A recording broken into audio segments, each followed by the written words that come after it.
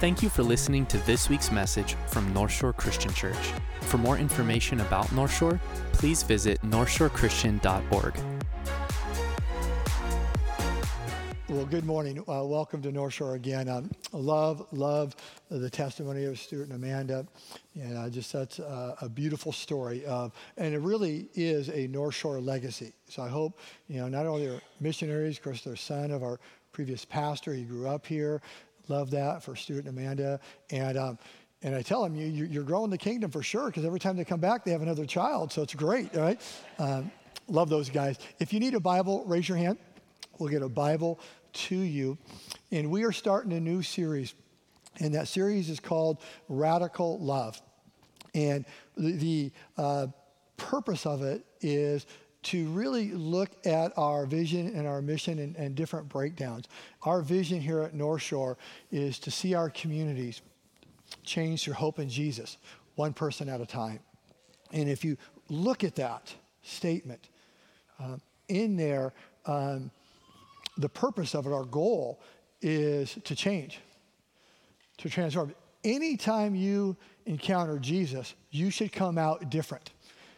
And it doesn't matter if it's your very first encounter with him or you've been encountering him for decades upon decades. Every encounter is intended to transform us, to change us. Sometimes little ways, sometimes in incredible ways, right? And so that is the purpose of the vision for a Christian, is to see people change. The power comes from Jesus, not us, not our slick programs, not these cool vision lines. No, the power rests in one place, and that's God through Jesus by the power of the Holy Spirit, right? So it's through Jesus. And the pace that Scripture calls us to walk that out is one person at a time.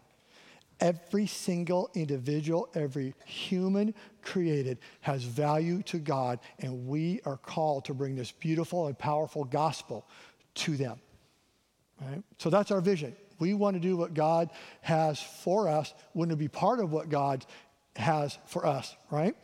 Is to be transformed, to be changed through hope in Jesus, one person at a time, starting with me and then expressing that to the world. And so how are we going to get there? We believe if we passionately pursue Jesus, right? Our eyes are on him. And it's not just a religion that we have, but it's a passion of our heart, right? We will begin to transform and change, and people will as well. We believe if we are pursuing Jesus, then we're going to radically love one another. It's going to be a love that is going to catch people's eyes. It's going to transform cultures and people. We believe we're called, like Jesus, right, to compassionately serve our neighbors, right? Those neighbors are the people not like us.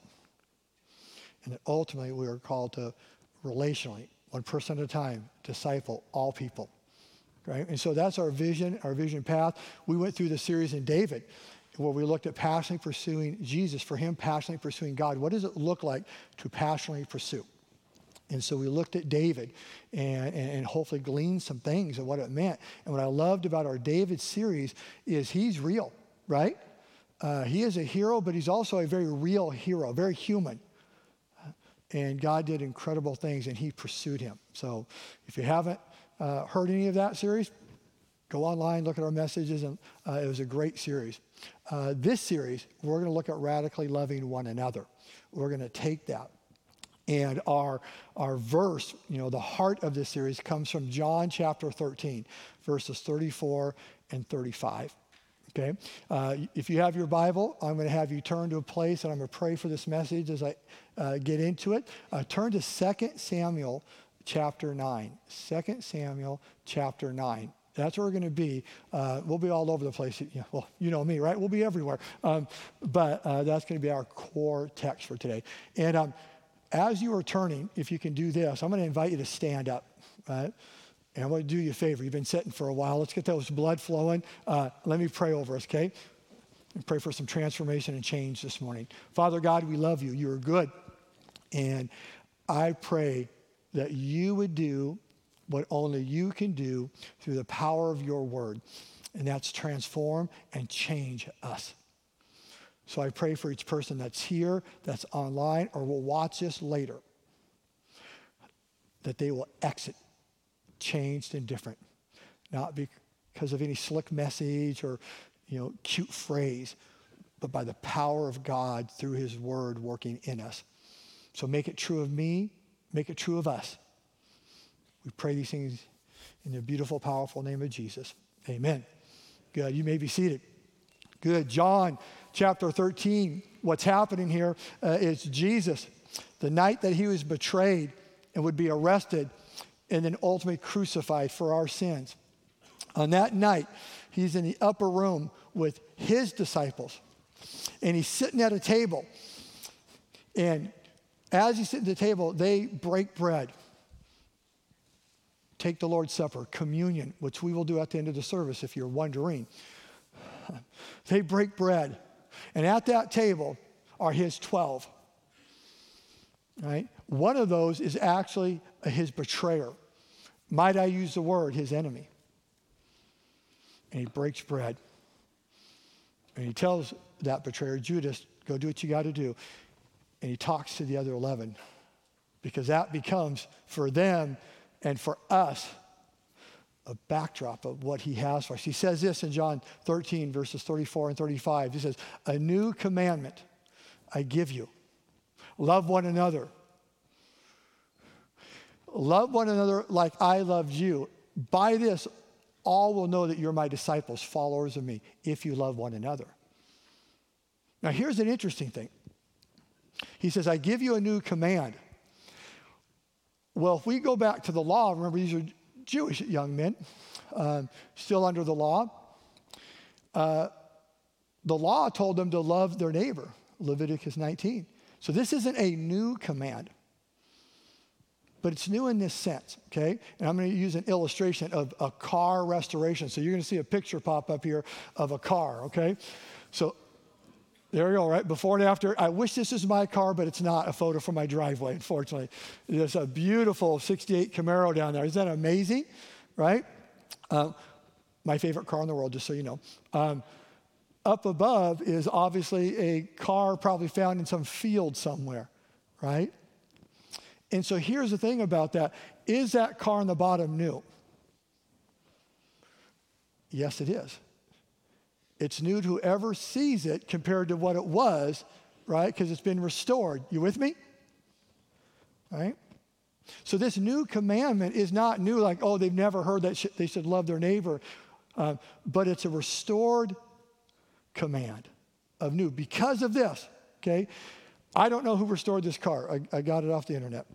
But to get to the after picture, right? You can't look at the before picture and say, okay, I know what it should look like. They had to know the original, right? They had to have a picture. Someone had to show them. More likely than not, this is some older gentleman who owned a 1968 Camaro when he was in high school, right? He says, I know what this looks like. I know the original. And so I take this broken, beat up, not even recognizable thing. Is that a 68 Camaro up above? It is. But it's broken. It's lost. Until it got restored, until it was made new. And that's the command to love for us. It is a new command because the original showed up. And it's new to all of you because now Jesus is there. He's the original. Now you know what love is. And if you know John 13, what happened just before this, he got up from the table and washed their feet. Expressed love and service. Blew their minds, right? Now, all of his teachings, we know not too far down the future, they're going to understand all his teaching in new ways. They're still, even at this table, they're trying to figure it all out. But what happens, it's new, this new commandment is because the original there. That's why 1 Corinthians chapter 13, the love chapter, right? You know it? In verse 8 there, it ends that section kind of really cool, talking about these eternal things, you know. These things are eternal, faith, hope, and love. But verse 8, what does it say about love? But the greatest of these is love. Well, why is that? It's greater than faith, that's eternal. Hope, that's eternal. Why is love the greatest? Because what we know in 1 John, that love is more than a feeling and an action. love is a person. Love is God. God is love. Jesus is love. It's not what Jesus does, it is who he is. It's his very nature. And everything you just read in 1 Corinthians 13 is all created by love. It's what love does. It's not just a warm, fuzzy thing. Faith and hope are all born from a person. The person, love, Jesus. So I kind of created a definition. I was trying to work on what is the definition of love. So definition, hopefully, is going to pop up here. I would say this is Scott's definition, but hopefully trying to be biblical, right? Love is the wholeness of Jesus, known, experienced, and expressed by a person, and then expressed towards people and things, right? Love, when we look at love and the call to love, it's not so much about what we do, as much it is of who we are becoming. Because if we become like Christ, like love, we'll never become Christ, right? We become like him in character. But the more we become like him, guess what? The more we will do. We will do love, the things of love, whether it's in thought or action indeed. Right? And this love, Jesus says, love like me. And that is a radical love. So we put that in our vision statement. It is intentional. Jesus is a radical, radical dude, right? He is powerful. He turns things and worlds on their end, right, for change and transformation. Just think about Jesus for a second and how radical his love was. If you look at Philippians chapter 2, it talks about God himself coming down to the sinful world to within us. Man, I mean, this is a neighborhood you don't want to move to, just so you know, right? Earth. When heaven's your home, you don't want to move here. But he did. We see him as in the Gospels of all of a sudden stepping out and breaking boundaries, going into lands that no one else would go to. He would associate with people that no one else would. In fact, the religious people got angry and mad at him. And we know to a point his love was so radical, they actually killed him for it. Right? He's too radical, and he's professing to be God. And they did what they did. Made him so mad. He actually touched people who no one else would touch. He would express his relationship with the Father ways that people wouldn't. You can't do it. You can't do it on that day. You can't do it in this way. He absolutely was radical. And he calls us to be the same. We should be a community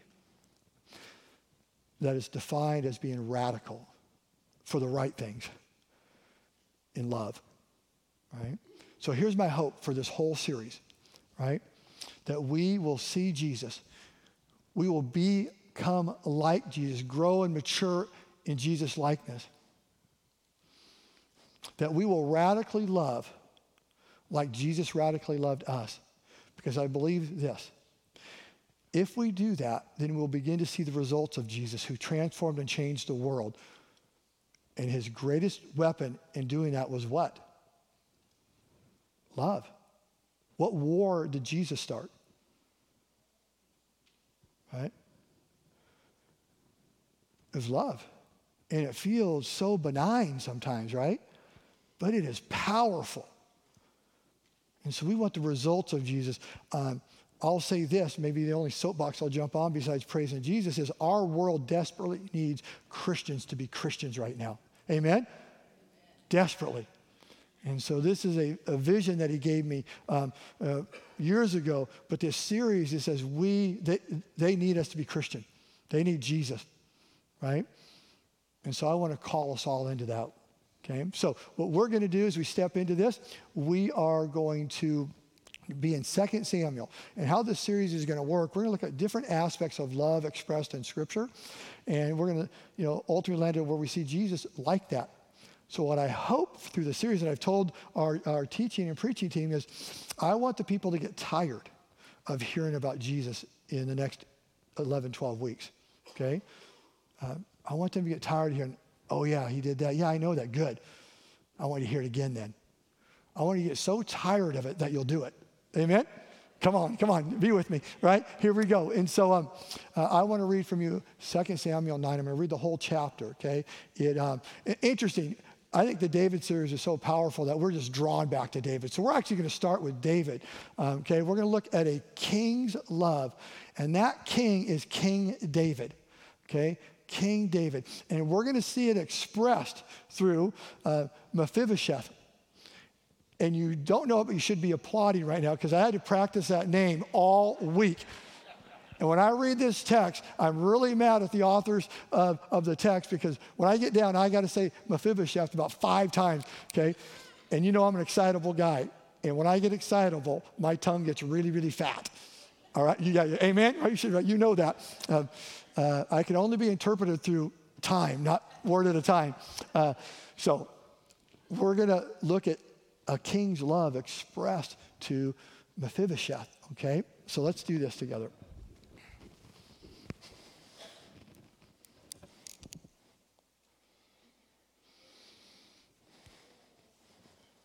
All right, you ready? And David said, is there still anyone left in the house of Saul that I may show him kindness for Jonathan's sake? Now there was a servant of the house of Saul whose name was Ziba, and they called him to David. The king said to him, are you Ziba? And he said, I am your servant. And the king said, is there not still someone of the house of Saul that I may show the kindness of God to him? Ziba said to the king, there is still a son of Jonathan. He is crippled in his feet. The king said to him, where is he? And Ziba said to the king, he is in the house of Machir, the son of Ammiel, at Lo-debar. Then King David sent and brought him from the house of Machir, the son of Ammiel, at Lo-debar. And Mephibosheth, the son of Jonathan, the son of Saul, came to David and fell on his face and paid homage. And David said, Mephibosheth. And he answered, behold, I am your servant. And David said to him, do not fear, for I will show you kindness for the sake of your father Jonathan. And I will restore you all the land of Saul, your father, and you shall eat at my table always. And he paid homage and said, what is your servant that you should show regard for a dead dog such as I? Then the king called Ziba, Saul's servant, and said to him, all that belonged to Saul and to all his house I have given to your master's grandson. And you and your sons and your servants shall till the land for him and shall bring in the produce that your master's grandson may have bread to eat. But Mephibosheth, your master's grandson, shall always eat at my table. Now Ziba had 15 sons and 20 servants. Then Ziba said to the king, according to all that my lord the king commands his servant, so will your servant do. So Mephibosheth ate at David's table like one of the king's sons. And Mephibosheth had a young son whose name was Micah. And all who lived in Ziba's house became Mephibosheth's servants. So Mephibosheth lived in Jerusalem, for he ate always at the king's table. Now he was lame in both his feet. Okay, so let's walk through this a little bit, okay? And aren't you proud of me? That's a lot of Mephibosheth, isn't it? Wow. Okay, is this. So we see David searching, right? Searching for an heir to Saul's throne. Because what happened in this book earlier is all of Saul's heirs apparently were killed. There's no heir to Saul's throne. And David was searching. And this is about 15 to 20 years after Saul and Jonathan were killed in battle. Okay? So he's searching. And the reason he is searching, okay, is for love. Okay? We learned back in our series in 1 Samuel 18 that David and Saul's son Jonathan had a friendship. They loved each other like they loved their own soul. They had a deep, deep love for each other in a very difficult time. Because Saul wanted to kill David because David was having great success. At some point in time, Saul would recognize him as the future king of Israel. Saul was on the throne. David was having great success. David knew that he was anointed the future king of Israel. And so this pursuit happened. Saul tried to kill him. And in that, an amazing friendship. A love like their own soul. Jonathan and David. Okay? And then in that as well, what happened is, as we see in this, there's something called hesed. Okay, it's a Hebrew word. We see that at play. In this text, you see it translated from Hebrew to the English, the word kind. Okay, so anytime you see kind in there, it's the Hebrew word hesed. And it, in fact, as I just got into it, I've heard the word before, but I was studying a lot this last week. And I really believe this. I think it may be the most significant Hebrew word of the Jewish and Christian faith.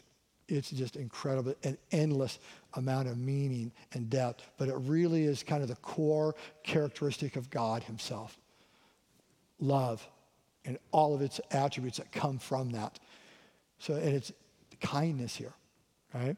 So this hesed we see here is translated often as loving kindness, right?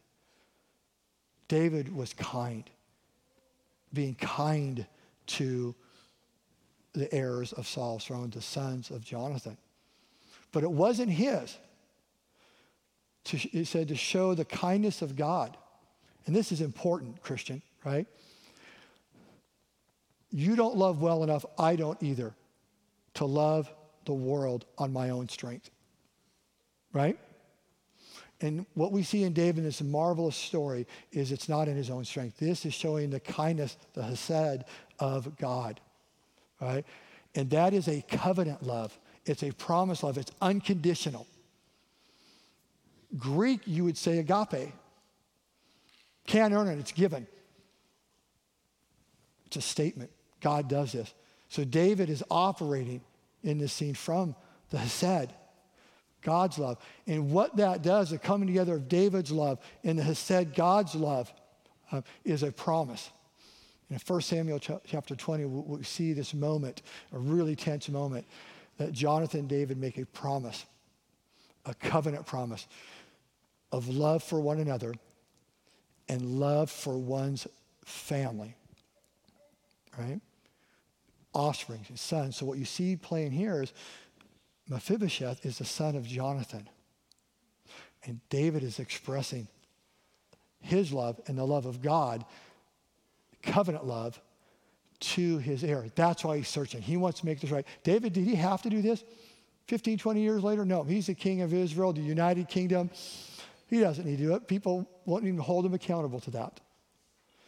But what happened is this. He knew the covenant he made. And I just think we see the heart of David. We see the heart of God here. So it's because of love and this covenant they made. And so what he does in that love is he pursues an outcast. See, Mephibosheth was a political outcast. Because in this time, when there was a transfer of power of the throne, what you would do is you'd go to all the heirs of the previous king and you would kill them. That was just common. It was, kind of the kingdom culture, right? Sometimes you look at the Old Testament like, oh, that's horrible. It's the kingdom culture. It's much different than where we're at now. So in this kingdom culture, that's what you do. Kill everybody, right? So Mephibosheth, his penalty was death. That's what he deserved, what everyone expected. It's what he expected. That's why when he approached David, David said, don't fear, because he was terrified. He said, they found me. Okay, he's an outcast. But also he's an outcast because when Saul and Jonathan were killed, because they're wealthy, Mephibosheth's nurse scooped him up to flee and run because of this death penalty, right? and she dropped him, crippled both of his feet. And now we see him as an adult, he's still crippled. So obviously extreme injury that was lifelong. And how you treated in this time someone that was challenged in this way, a lot of times death, right? Banishment, hide them away, right? And I believe that's what's happened here. I think Mephibosheth is being hid away out into kind of a land of nothing, right? And so it happens, he's an outcast, he's outside. And if we look at this thing and say, okay, that is just so out of context for us, what's an outcast for us? I believe an outcast for us, and each one of us have them, is anyone outside of our norm. Whatever your norm is. It could be politically, socially, economically, personality type, lifestyle, right? Religion. Anyone outside your norm in your life is an outcast. What did David do to an outcast? He pursued him. He pursued him. And if we look at what he did when he found him, right, it's incredible. Man, he rescued him, right? He went after him to rescue him. And as he rescued him, he restored him, right? He restored him. Don't fear. I'm going to give you, you can't miss this. King Saul was a wealthy, powerful man. You know his assets were incredible. And he says, I'm going to give you all your grandfather's land. That's not a quarter acre over here in the back 40. Incredible. Gave him his inheritance, right? He said to Ziba, Saul's servant who's now serving David, just to see the magnitude of what he's doing, he says, I want all your sons and your servants. And the numbers, I think it's 20 sons and 15 servants, or it might be mixed up. You remember what that is? But it's a huge number of servants. When you need that many servants, it's big. And he says, I want them to go work the land for you. So you have all the wealth and riches you need for, it says bread, but what your needs are. And this isn't talking about simple food because David's going to feed him, right? So this is talking about his wealth and his riches. I'm going to restore all that wealth that you were hiding and you thought you lost. Incredible, lavish, restored him his inheritance. And then did something, all of it's amazing, but then invited him to his table. He said, I want you to come to my table. And you understand the significance of being invited to the king's table. Because that represented position, right? Only certain people are invited to the king's table. You had to have value, had to be important. It was a promise of provision and protection, right? I'm going to take care of you. You're okay. Psalm 23, if you need to know, when it says, you prepare a table before my enemies, it's talking about this moment of going to the king's table, and he's going to take care of everything. You can relax and take in what the king's offering. That's what's happening at the table. He invites him, and he says, I'm going to invite you as my son. And again, that's full inheritance. That is a powerful, powerful promise of who he is. You have a home.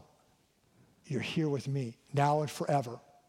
And I love it in verse 8, if you look at that, how Mephibosheth responded.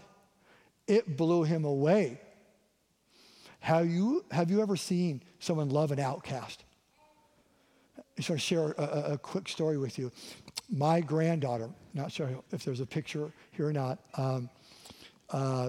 was born with some, this is Ellie to the right with the ears on there, was born with some challenges, right? And she struggles and these things. And so what she had in her early days is a therapist would come in and help her because she couldn't talk, she couldn't use her motor skills and all these things. And so typically in that profession, right, you go through a season and someone else changes because whatever. So she went through multiple therapists and she was just kind of stagnant in her development.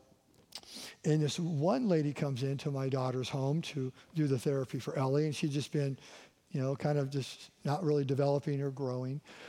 And I'd call this lady a hippie, okay, the best way to describe her, and talking about everything they've done. And she says this, she goes, well, Ellie's beautiful. Ellie has value. She will tell us what she needs. Well, she can't even talk, can't even really move her hands or anything. My daughter's like, what? She says, no,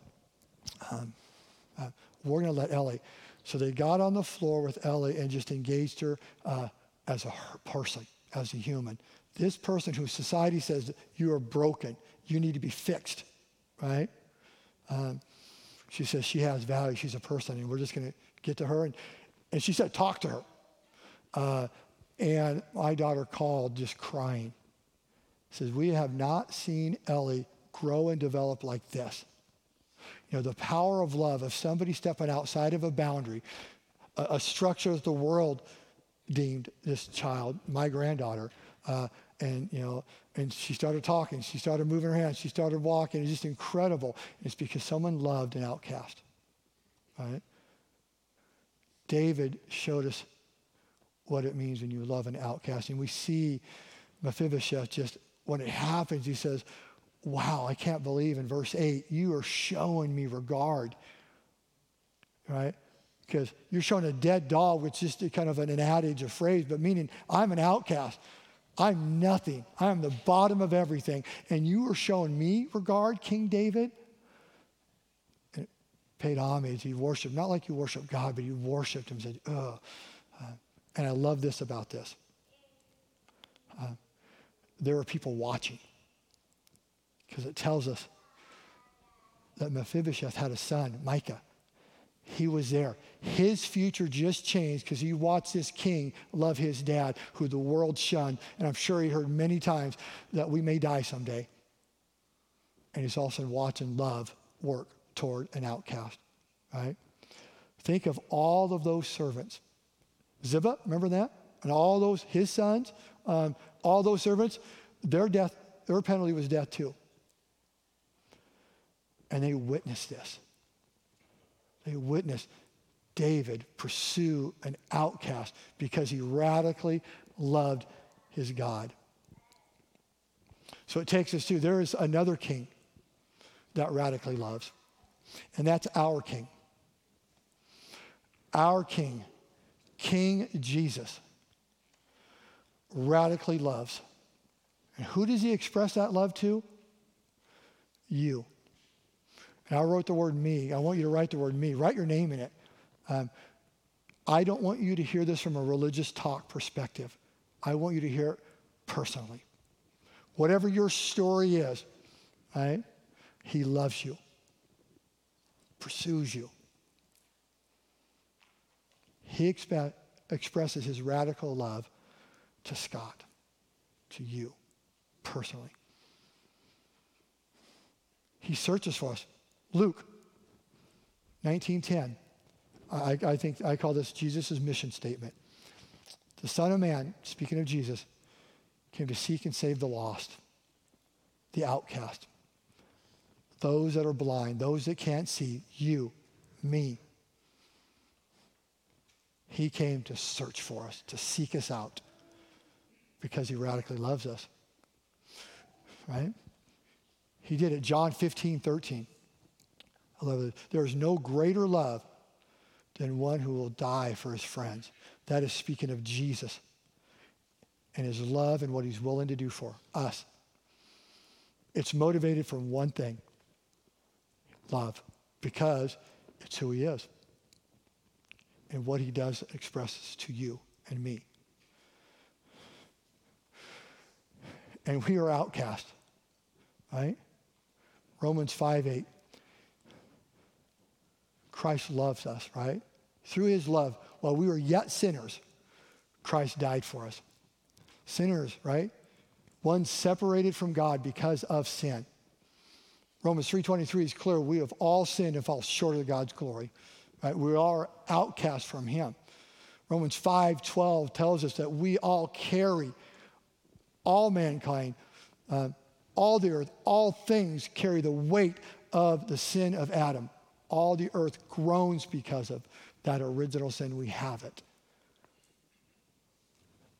We are outcast from God. And he pursues us.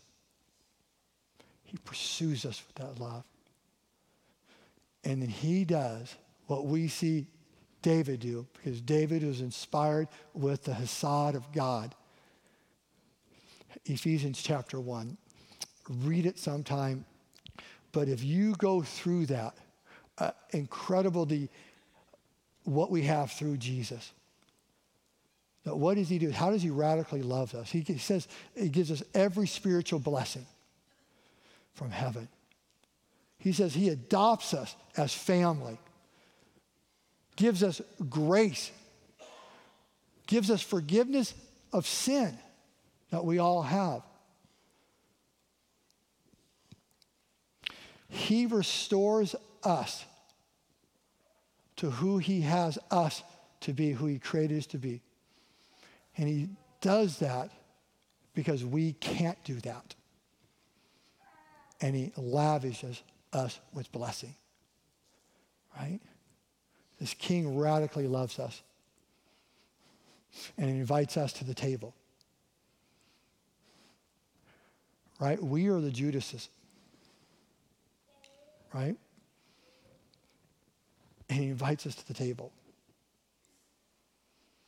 Have you ever seen anyone express the love of Jesus? You know, as I was preparing this message, I was just reminded that someone that did that for me. You know, my story, I was a poor, broken little boy. My family, you know, drugs and violence and all that stuff. So I was just this young kid, and all of my brothers and sisters just trying to survive. And we lived on Lincoln Street in Colville, Washington. And we lived in this house that's just barely standing, right? And the cops are called to it so often, right? And around us were all these trailers. So it was mainly a trailer court, a giant one. And a lot of the kids lived just like I did. But right off there's this one house. It was huge.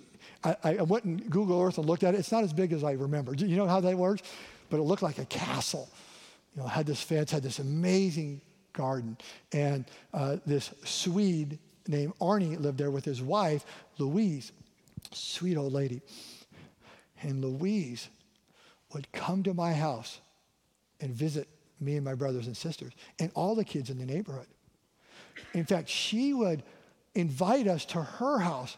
So I would walk over to this castle. I remember being in the garden with them, picking, you know, stuff, and she'd send us home with it. She would invite us into her house.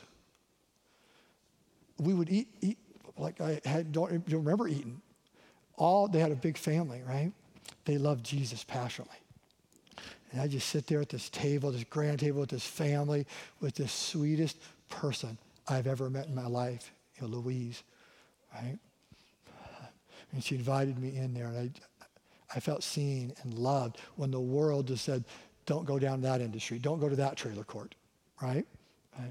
She saw a value. And I love this, just fast forward. That was the person that ended up praying for me to receive Jesus years later. And then even a longer later, after I walked away from God, and sometimes I'll tell you more full story, some of you may know it, now as an adult Christian, when I got, you know, saved and really understood what it meant in my 20s, I'd tell Sandy about Louise. I said, there's this lady, if I ever see her, I'm going to thank her because I don't think she knows what she did. I do not know if she knows what she did by loving me, seeing me, caring for me, just radically loving me. And it was cool. So once we moved back to our hometown, you know, just before we were 30 years old, we picked a church. Now we're believers. Literally, we're walking to this church, and it's, you know, you couldn't see. There's no window in the front door. So we opened it up, and guess who's standing there? Louise. Sandy doesn't know who she is. Just know about her. And all of a sudden, I go nuts, you know, and, you know, just crying and hugging her and saying, you know, this is her. So anyway, God is good, right? So cool. But she radically loved like Jesus. because that's what he wants. John 13, 34 and 35. This love, this radical love of Jesus, we are called to love like him, and people will know that we're followers of him. You see that? So we look at how radical Jesus is. You know, the guy that's crossing roads, the guy that's building bridges to people, outcasts, the guy that is touching the untouchable, loving the unlovable, going into their house and sitting at their table while the religious, it actually says grumbles, like, what's he doing? What is he doing? Unreal. That's our Jesus. That's our call. But here's what's beautiful. My testimony, your testimony, it changes the world, right? It changes the world. We are called to radically love like Jesus. And I love it. We get to go all the way back to the Old Testament, and we get to watch David do it, right? Very Christ-like, a foreshadowing of the King of Kings, of watching him love, covenant love, kind love. And so this morning, as we just head to our next steps, what I'm going to ask is the ushers will begin to prepare communion. Because communion, right, is also called what? The Lord's Supper. It's the table. You can go all through the text, even until the final end for us. The table matters for us. Because the table is a place that you get invited to. And it's at the table, the hope, the call, the invitations, is that we would receive what he is offering by faith. Right? And what Jesus does is he takes a world of vagabonds, right? And that means wanderers looking for a home. And he invites them to the table. And says, I want you to come sit here. And I'm going to offer you bread and a cup, my body, right? That is given for you to restore you to sonship, right? To the family. And I'm going to offer you a cup that represents my blood that was given for the forgiveness of your sin so that you could be washed white as snow. Righteousness, not a righteousness of your own, but of Jesus. So you can be in intimate fellowship with God now and forever. And you can be in his kingdom. You can be at his table today and forever. But it starts with faith. To say, yes, I understand. I am an outcast because of my own sin and the sin that I inherited from Adam. But I accept by faith your invitation to receive your payment at your cost, Jesus, on the cross of dying for my sins, shedding your blood for my sins. And that's what the Lord's table is. It's you, vagabond, coming in there by the power of his love, or the wonder of his love and the power of his grace of saying yes. And so as we take the Lord's Supper here in a few minutes, I want you guys can feel free to go ahead and begin to pass it out, okay? And I want you to hold the elements. We'll take it together. So I want you to understand that you're an outcast invited to this table. However you got invited. And you, in remembrance, remember the radical love of Jesus and the gift of himself and his shed blood. But there's also, right? He calls us to be an expression of that. So when we call it communion for a reason, right? Because we're communing with him and other people. This table isn't meant to be just you sitting there. He wants to fill it. And he wants to use you to fill it. He wants you to go find vagabonds and outcasts and say, come to this table. I want you to come and sit alongside me as we look at the wonder of his love and the power of his grace. And we can't save anybody. They have to make a faith decision. But we are called to bring them to the table, right? And welcome them. These outcasts that are outside the boundaries, that don't do it the way we do it. They don't even maybe believe what we believe, right? In fact, maybe they're enemies. But Jesus says, welcome and they'll be at this table. And I want you, because you know that you've been loved by him, radically loved.